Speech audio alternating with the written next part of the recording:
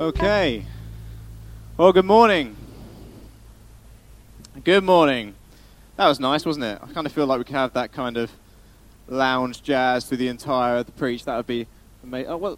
They're going. Fine. Okay. Anyway, my name's Si. As Steve said, I'm one of the preaching team here. I just want to say you're really welcome. It's my privilege today to continue our brand new series, If God, Then What? Or If God, So What?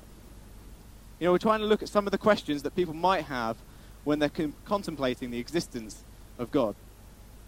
And for some people, the physical existence of God might not be the intellectual barrier they're trying to overcome. They might have no problem believing that there could be a God. Maybe for some people, the questions they have are the ones that arise as a consequence of God's existence. For example, if God exists, why is there so much suffering in the world? And Jeff Page did a brilliant job last week kicking off this series, looking at just that question about why is there suffering in the world. And if you weren't here last week, I wholeheartedly recommend you go and listen to that online. He doesn't offer a blanket answer or a silver bullet for the issue of suffering, but what he does do is ask some thinking questions, ones that really cause us to mull things over, provoke some thinking. I think for some of these questions, this is all we can hope to do, really. We, at the end of the day, need to come to our own conclusions. But if we can just kind of explore some of the answers, some of the questions, maybe we can come to a sense of an answer for some of this stuff. Next week, we've got a very popular question. Lizzie is going to be looking at, if God, then what about science? Now, I deliberately want to mention this because this is a really important question that a lot of people, particularly in this city, will have questions like this. You will know people who are struggling with this issue or perhaps have this question or similar questions. She's going to be looking about how does faith interplay with science? Hasn't science disproved God? All those good questions. So I want to encourage you, as you go away today, to think about who can you invite to come and hear that. It might just spark a life-changing conversation with them. Today, we're going to be looking at another one of these questions, religion. A little spoiler alert, those of you who've been sneaking ahead in the notes, you'll notice that the numbers are a little bit wrong. You'll be pleased to know that the person who's unpacking one of these questions isn't capable of counting from 1 to 3. We have points 3 followed by points 1 and 2. So just to keep you on your toes, that we're actually going to be going through in order as you see them, not the numbers they are. So apologies for that, but we're looking at this question of religion. If God, then what about religion? Why are there so many religions? What makes them different? Are they important? And we're going to be looking at this because I think it's a very relevant question for today's society. Do you know we're more interconnected today as a planet than we have ever been before? You can send data across the internet from the UK to New Zealand in less than a third of a second. That means, as you all know, you could take a picture of what's going on here in Cambridge Community Church, Cambridge, UK, and via social media, you could share it with someone on the other side of the planet in less than a few seconds, and they can engage with what's going on right now over 11,000 miles away. That's pretty crazy. That's led to what some people have called the global village, this heightened sense of connectivity. We only have to look at fashion to see the kind of consequences of this. It used to be the case that trends would take time to go across the world. They start in the fashion heart of the world, and then they take time to dissipate across to other countries and to other cities. But now, what's on the catwalk in Milan is readily available in New York or in the heart of London, and it's only a matter of a short space of time before it makes its way up and down the country and onto our local stores. That's crazy. It just shows what difference connectivity makes. Now, there are always exceptions to this. I went on a holiday with Rihanna up north to visit some family, and I think the north are quite isolated when it comes to fashion. They looked at me like, and this was a couple of years ago, they looked at me like I was the first person they'd ever seen wearing skinny jeans. I felt so out of place, but they are a bit of a law unto themselves, so we'll let them off. We've got a few northerners, I know. Won't be the first time I offend you in this message, you'll please know. So yeah, another consequence of this heightened connectivity is the fact that we're becoming more multicultural as a society. We're exposed now to more beliefs, more cultures, and more opinions than ever before. And because of the postmodern culture in which we find ourselves, this has led to the fact that it's become socially acceptable. It's almost become the social norm to have a relativistic outlook on matters of belief and matters of faith. I'm sure you all know someone, or you've heard someone say at some point, what's true for you is true for you. That's great. But what's true for me, that's true for me. And I want to start this morning by looking at two questions that I think are similar to that. One, aren't all religions just the same? And two, don't all religions lead to God? Now, I just want to extend a bit of a disclaimer before I look at these. I am not an expert on world religion. I don't profess to know a lot about world faith. And I also want to treat other people's beliefs and faiths with the dignity they deserve, because people deserve respect. So I don't want to offend anyone at what I've got to say today when it comes to this. But the good news is I don't think you need to be an expert to start exploring some of these questions, at least on a very fundamental level. For example, the question, are all religions the same, I think is quite easy to answer. No. Of course they're not the same. How can they possibly be the same? Now, they say there's no such thing as a stupid question. At work, we say there's no such thing as a stupid question, only stupid people. Now, I'm not saying that, but that's what we say at work. There's no such thing as a stupid question, but this question, I think, comes pretty close. Now, I don't want to sound flippant in the way I'm talking about this question, so let me expand on that. I think believing the answer yes to this question, are all religions the same, is surely analogous or akin to believing the answer is yes to, are all cars the same? Or are all trees the same? Or is all music the same? I think people want the answer to be yes to this question. Some people want the answer to be yes to this question because it's a very convenient viewpoint to have on life. And maybe that convenience is born out of one or two things. Tolerance, maybe? The tolerance is the social buzzword of today, isn't it? We're encouraged to be tolerant of all people and of all beliefs. But tolerance doesn't mean we should forego having any personal conviction. It doesn't mean it's a get-out-of-jail-free card for not thinking or coming to our own conclusions and wrestling with these matters which really do have consequences. Or maybe it's ignorance. Now, I don't mean that in the offensive way. I'm not saying people are not capable of exploring or reasoning about these matters. I'm just saying it seems to be now socially acceptable to not know anything about religion, or even not care about religion. Today's society is sadly more secular than ever before. Teaching on religion has been diminished in schools, and in the workplace, where I work in fact, it's actively discouraged for you to talk about any matters of faith or religion, all in the name of tolerance. Maybe we're a bit ignorant. For some, maybe this ignorance is a bit of a blessing. The fact that it's socially acceptable to be ignorant is a bit of a blessing. Because maybe if the answer to this question, are all religions the same, is no, well, that would have some consequences. That would have some other questions that would need to be answered. Truth is that no one who cares passionately about any subject matter, be it trees, cars, music, or anything else, would ever accept someone else telling them that all things of the kind of thing they care about are the same. It would just fly in the face of what they know, their deeper understanding. It just flies in the face of everything they know. And I think it's equally ignorant for us to suggest that all religions are the same. Let's think about how stuff could be the same. If we were to accept things were all the same, surely it could only ever be at the crudest of approximations. Like, okay, all cars are the same. I suppose you could say that, in that they're all vehicles and they all have wheels and their usual purpose is to transport people or goods. But what about beyond that? What about the number of wheels they have, or the number of seats, or the mechanism that makes the car move? If you were to go and buy a new car today, you would be posed with enormous variety. Now, I did a bit of research. I'm now a family man. Those of you who don't know, my wife and I recently had a little baby girl, Brooke Ellen Beaumont. She's now 4 months old. It's been a bit of a roller coaster. If I look shattered today, it's because I am. Right? It's because I am. There was something, though, that surprised me about the time running up to when Brooke was born, and that was actually other parents.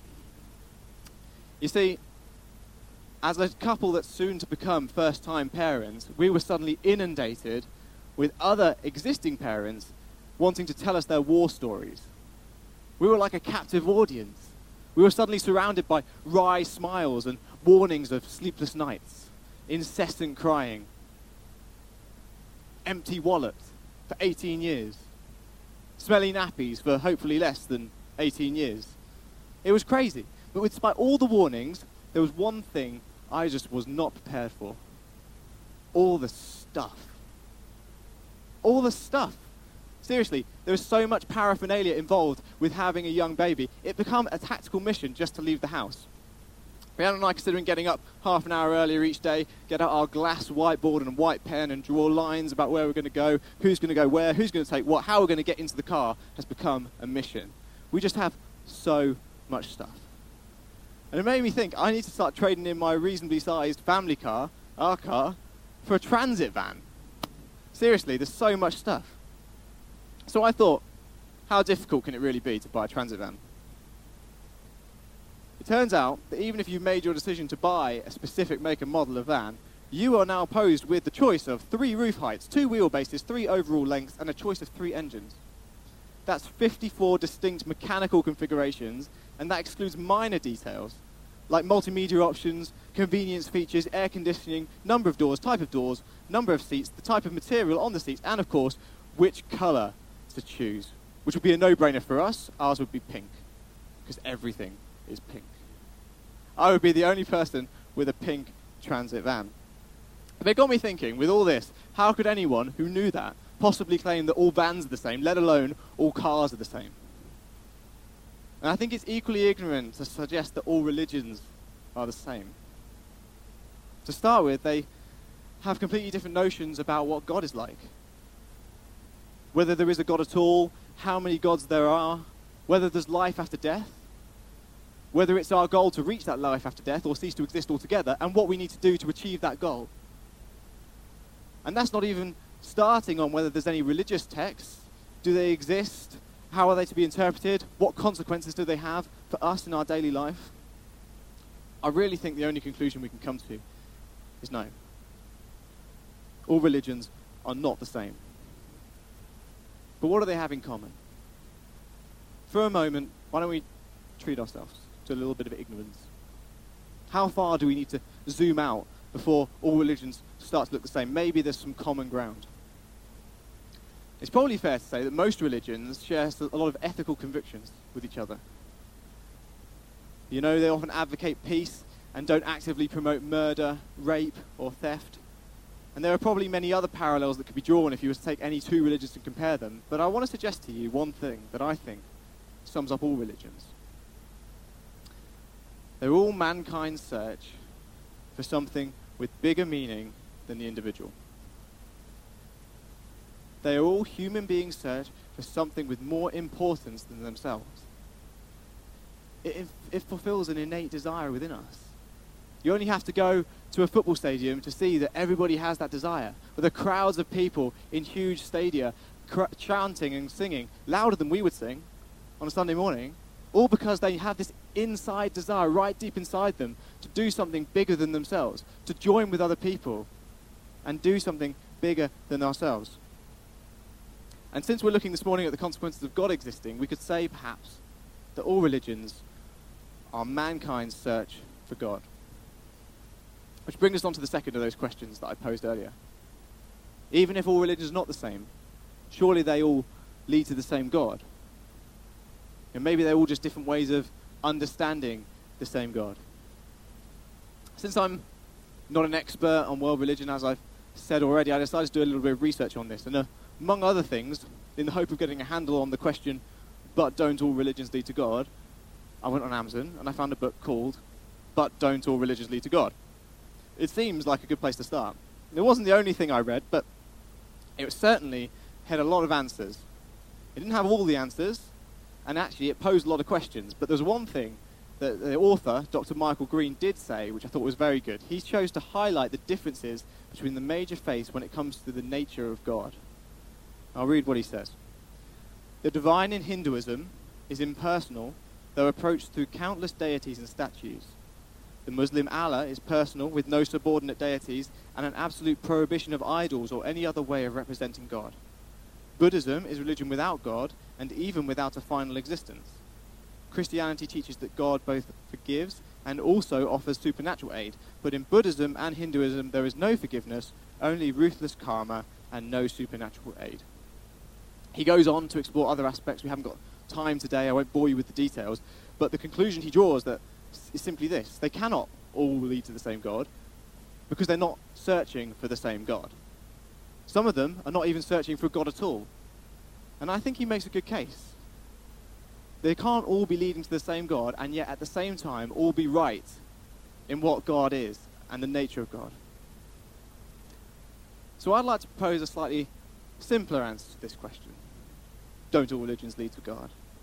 And on the surface you might think that this answer lacks any intellectual rigor or I haven't really thought it through, but I wholeheartedly believe this. No religion leads to God.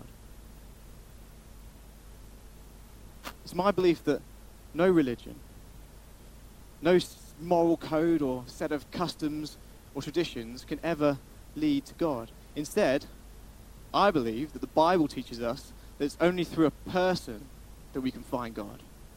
And that person is Jesus Christ. Jesus' own words are recorded in the book of John. He says, "I am the way, the truth, and the life. No one comes to the Father except through me. If you really know me, you will know my Father as well. From now on you do know him and have seen him." This is what sets Christianity apart from other religions. Jesus. The clue is in the name. Without Christ, Christianity is nothing. It's just ianity. Almost insanity, right? Without Christ, Christianity is meaningless. In fact, devoid of Jesus, Christianity actually shares a lot of failings and frailties as any other religion. Its history has been marred by torture and war. It's had a reputation for greed and lies. In some instances, it's been accused of being boring, moralistic, and authoritarian. Do you know why? Because it's made up of people. Christians are people like you and like me. They are failed and they are imperfect. So it's not the religious aspects of Christianity that make it so special. It's Jesus. Jesus Christ himself. So I want to take the time we've got left to look at this question of, well, what's so special about Jesus? What does Jesus offer us that religion with a capital R could never offer us? And I suggest it's three things. Number 3 for you, if you're paying attention. It's not religion we need, it's a revelation. You see, unlike other holy books, the Bible doesn't record mankind's search for God. It's the opposite. It records God's search for mankind. God wants to find us and he wants to know us. It records God's search for human beings. You see, our search for him was always going to fail. We were always going to not find him. We were not going to understand him.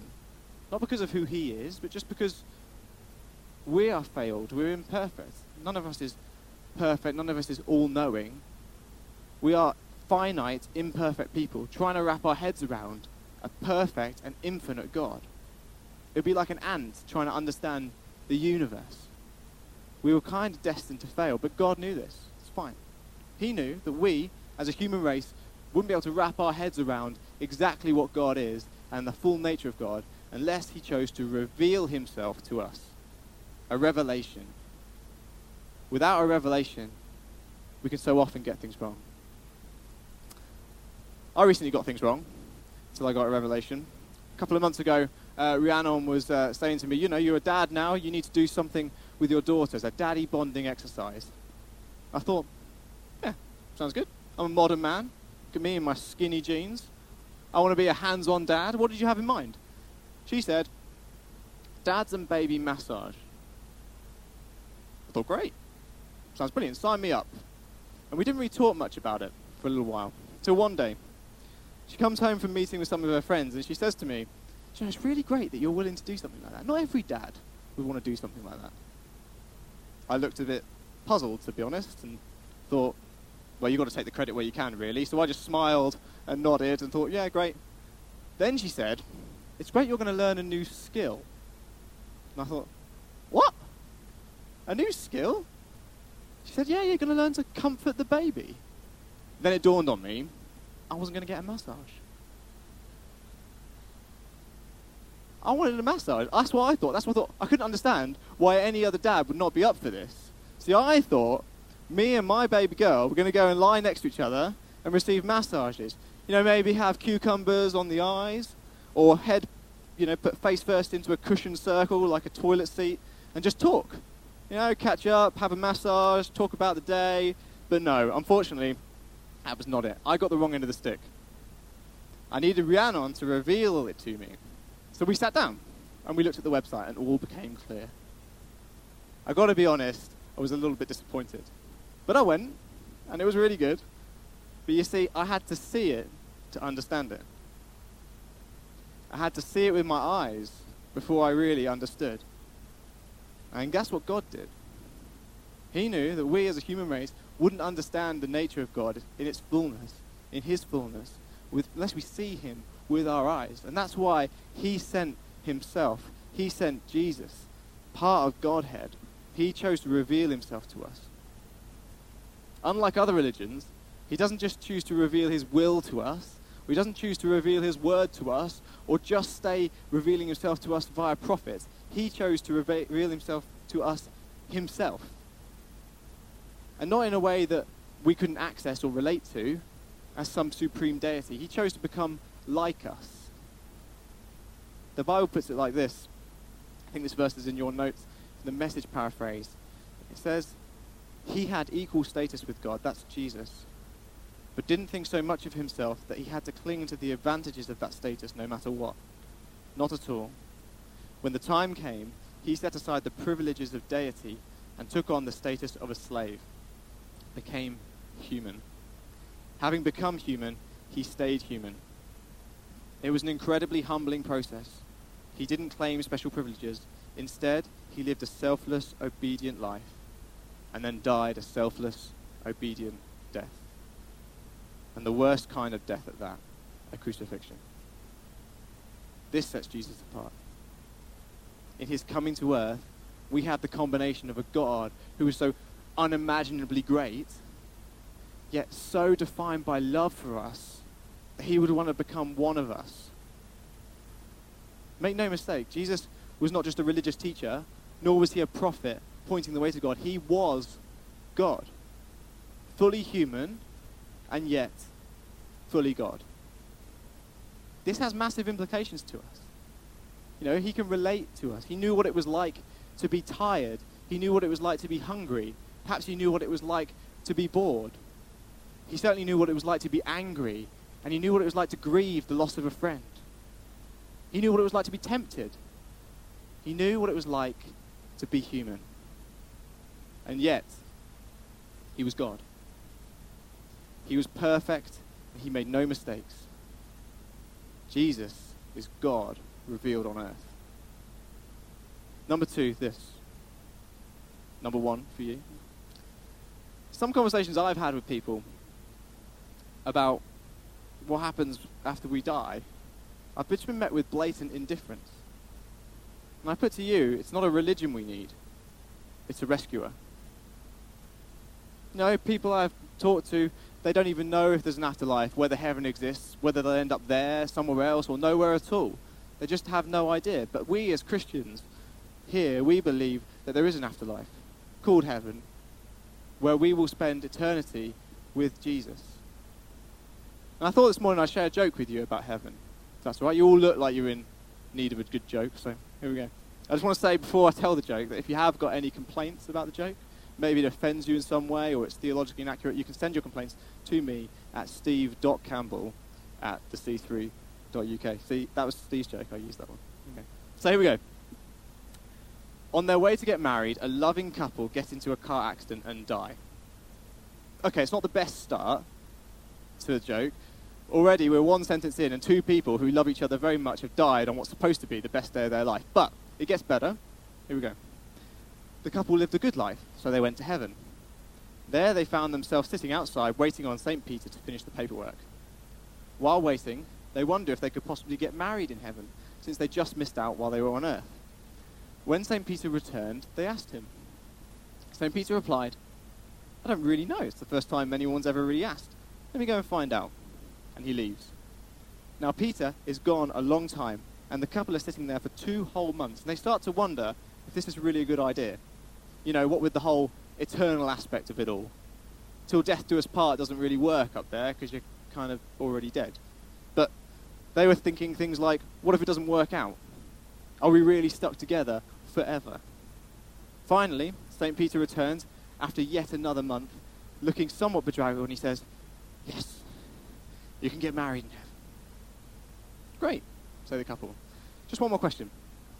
If things don't work out, is there any chance we could get a divorce in heaven? Now Peter fumes up, angry and red-faced. He slams his clipboard on the floor. He says, you've got to be kidding me. It took me 3 months to find a priest up here. Do you have any idea how long it's going to take to find a lawyer? Now, I'm sorry if there's any lawyers here, or priests. The joke is riddled with theological inaccuracies, wrong on so many levels. But the first of these inaccuracies, I think, is perhaps earlier than you might think. Right at the start, we said the couple lived a good life, so they went to heaven. This view is actually more popular than you might think. A large percentage of people believe that this is all it takes. It doesn't really matter what you believe. If you're a good person, then that's enough. It fits in nicely with our Western culture that says, you know, you get what you deserve. It's banged into us as we grow up. You know, you work hard, maybe you can make something of yourself. Maybe you can make more money. The harder you work, the better you'll do. You get what you deserve. I'm so grateful that the Christian message flies in the face of this. It throws it out the window. With Jesus, we don't have to get what we deserve, because I've got bad news. We don't deserve it. We don't deserve it. This is the beautiful gift that's available to us. Grace. And it stems from God's mercy. You see, God isn't just giving us what we don't deserve. He's withholding from us what we do deserve. You see, unlike in the joke, heaven isn't full of good people. In the Bible, the afterlife it speaks of, there's no more death, no more suffering, no more mourning, crying, or pain, no more persecution, and no more hunger or thirst. We only have to look around the world in which we live today to tell that by our own human nature and our own imperfections, we're not capable of living in a world with no pain and no suffering. We can't make it on our own. We would taint it. We would taint the perfection of heaven.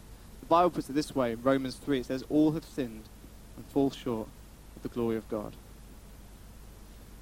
You see, although God is a merciful God, he's also a God of justice. This means he can't just turn a blind eye. He can't just sweep all of our mishaps and mess-ups under the carpet and pretend they didn't happen. If he's to look at us and he's to see us as perfect, then all those things we've done, all those times we've messed up, all those times where we've gone our own way and done something we know we shouldn't, they all have to be paid for. They all have to be counterbalanced by something. And he's willing for that to happen. It just needs to be done. We've got bad news though. We can't do it on our own. There's nothing we can do to pay for our mistakes. We could never right the wrong we've done, but God knew that. Just like he knew we wouldn't be able to understand him unless he revealed himself to us, he knows we can't make up for the wrong we've done. So he made a plan. He sent his son, Jesus, on a rescue mission for mankind. Jesus led a blameless life. He's the only person who's ever lived, who could really say he did nothing wrong. And yet he was punished for all the stuff that we've done. For all the stuff that anyone's done. He took the blame for us. For me and for you, for all people, and for all time. If we want him to. If we're willing to accept Jesus as our rescuer. You know, in religious terms, we might call it a savior. If we're willing to let him save us, then God considers the debt paid. He looks at us and he sees perfection because of the work that Jesus did when he died for all the wrongdoing that man could ever do. That's the good news. It's good news. That's the good news of Christianity. And there's better news. It's not just for good people. You don't have to be good. It doesn't matter where you've been or what you've done, whether you're good or bad. This gift of grace, is available to you. You can have right standing with God, and there's nothing you can do to earn it or pay back. It's a gift, and it's free for the taking. One of my favorite verses is in Romans 5. And it sums it up and it says, you see, at just the right time, while we were still powerless, Christ died for the ungodly. Very rarely will someone die for a righteous person, though for a good person, someone might possibly dare to die. But God demonstrates his own love for us in this. While we were still sinners, in other words, while we were still bad people, while we were still messed up, while we were still failing, he died for us. And all we have to do is accept him and turn from our ways, follow him. The Bible calls that repentance. And heaven won't be full of religious people. It'll be full of repentant people. We are all in need of a rescuer. And that's what we have in Jesus, the ultimate rescuer. Finally, this, as the musicians join me on stage, it's not religion we need. It's a relationship. We've looked already at the revelation of God as Jesus is born, and we've looked at the rescuer that Jesus was and is as he died for us. But I am grateful. I am so grateful that that is not where the story ends. Jesus didn't just die. He rose again. He rose from the dead, and he is alive today. And he wants to have an active part in your life. Not if you lived 2,000 years ago. He wants to have an active part in your life today. Jesus himself said these words after he had risen from the dead, but before he went to heaven, he said, I will not leave you orphaned. I'm coming back. In just a little while, the world will no longer see me, but you are going to see me, because I am alive, and you're about to come alive.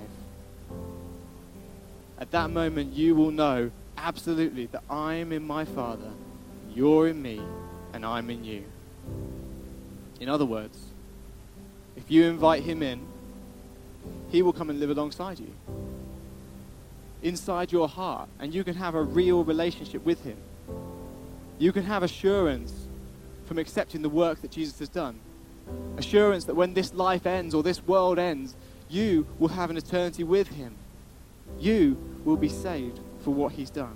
And all you have to do is respond to his invitation. In a moment, you'll have opportunity to do just that. But before we do that, I wonder if we could just stand. The band are going to lead us in this song. And it tells the story of the work that Jesus has done for us. Let's stand and sing.